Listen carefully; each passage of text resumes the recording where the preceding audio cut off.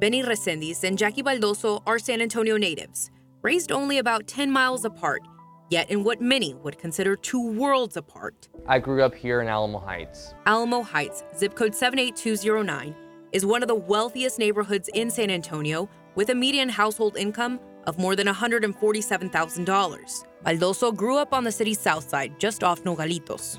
In my statistics class in high school, we actually did a project on zip codes in San Antonio. Zip code 78225, a median income of about $63,000 and listed as one of the poorest neighborhoods in San Antonio. We were watching the news and we were seeing that people in Alamo Heights were getting brand new iPads for every one of their students. Every classroom had a Promethean board, while my classroom didn't even have air conditioner. Both Latinos will make their choice at the ballot on November 8th. Guided by their own experiences. My family has always been Democratic for as long as I can remember. I consider myself a moderate Republican. Resendiz is a first-generation Mexican-American raised by his mother and grandmother. When they moved here to the States in the 80s, they were here undocumented. And due to President Reagan's amnesty, they became legal citizens. So they have forever been grateful to President Reagan and the Republican Party for making them citizens. He proudly carries on that political identity. I just feel like their message on economic values, social responsibility, goes with my Hispanic values as well, as being responsible and providing for your family. According to a recent study by the Pew Research Center, 80% of Latino registered voters this year say economy is one of the most important issues when deciding who to vote for.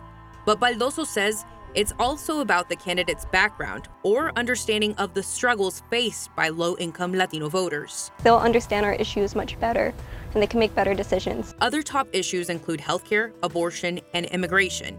And while their views are different, both Latinos agree neither political party truly understands the Latino vote just yet. I think Latinos, along with any other minority, don't want to be tokenized.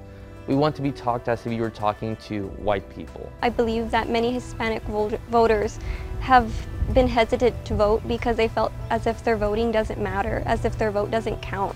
You know what, let's do this one. Let's do new applicant. Let's do it, sure.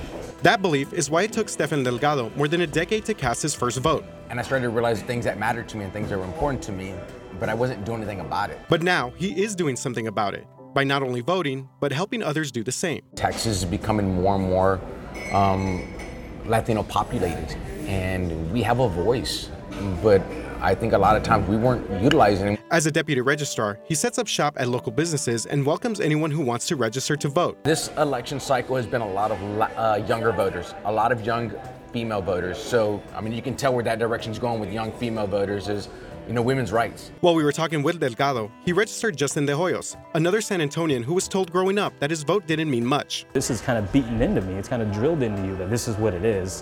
When you work with people like Stefan, and you're on the ground level, you know that's not true. That's not the case. Which is why you have situations like today where he's stepping up, you know, providing resources and just bridging the gap. We need to quit thinking that people are going to come find us. We need to do a better job of putting it in front of people and saying, this is what's coming up. This is what's important. This is how you vote. This is how you get registered. Stefan wants to send the message that the Latino vote does count, no matter the differences in what individual Latino voters care about the most. We care about the economy. We care about jobs. And we also, like my grandmother's situation, we care about the border crisis. And Latinas alone are expected to be more likely to show up at the polls for their views on abortion. Many of us understand that it's important to ensure that our rights to maintain our health and our privacy are there. However, will it be enough to awaken a potentially sleeping giant, an estimated 6.2 million Latinos old enough to vote in Texas this year? I believe that the Latino voice is going to get only stronger for upcoming generations in America.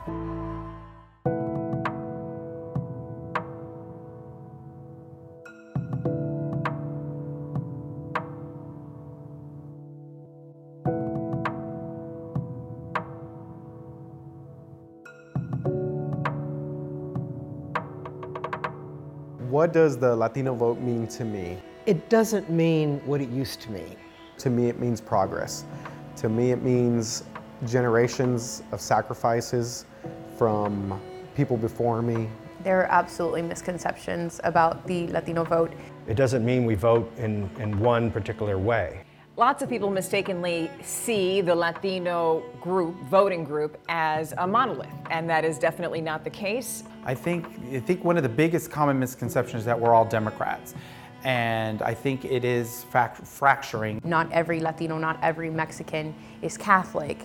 Not every Latino speaks Spanish. Not every Latino cares about the border. That we all have the same thought process, that we all came from the same place, that we all have the same culture, the same heritage, and it is absolutely not like that. If I go to a family gathering, I'm going to hear a lot of different views. My father, God bless him, he would vote every single, well, maybe not every election, not necessarily every local election, but he would always vote for president.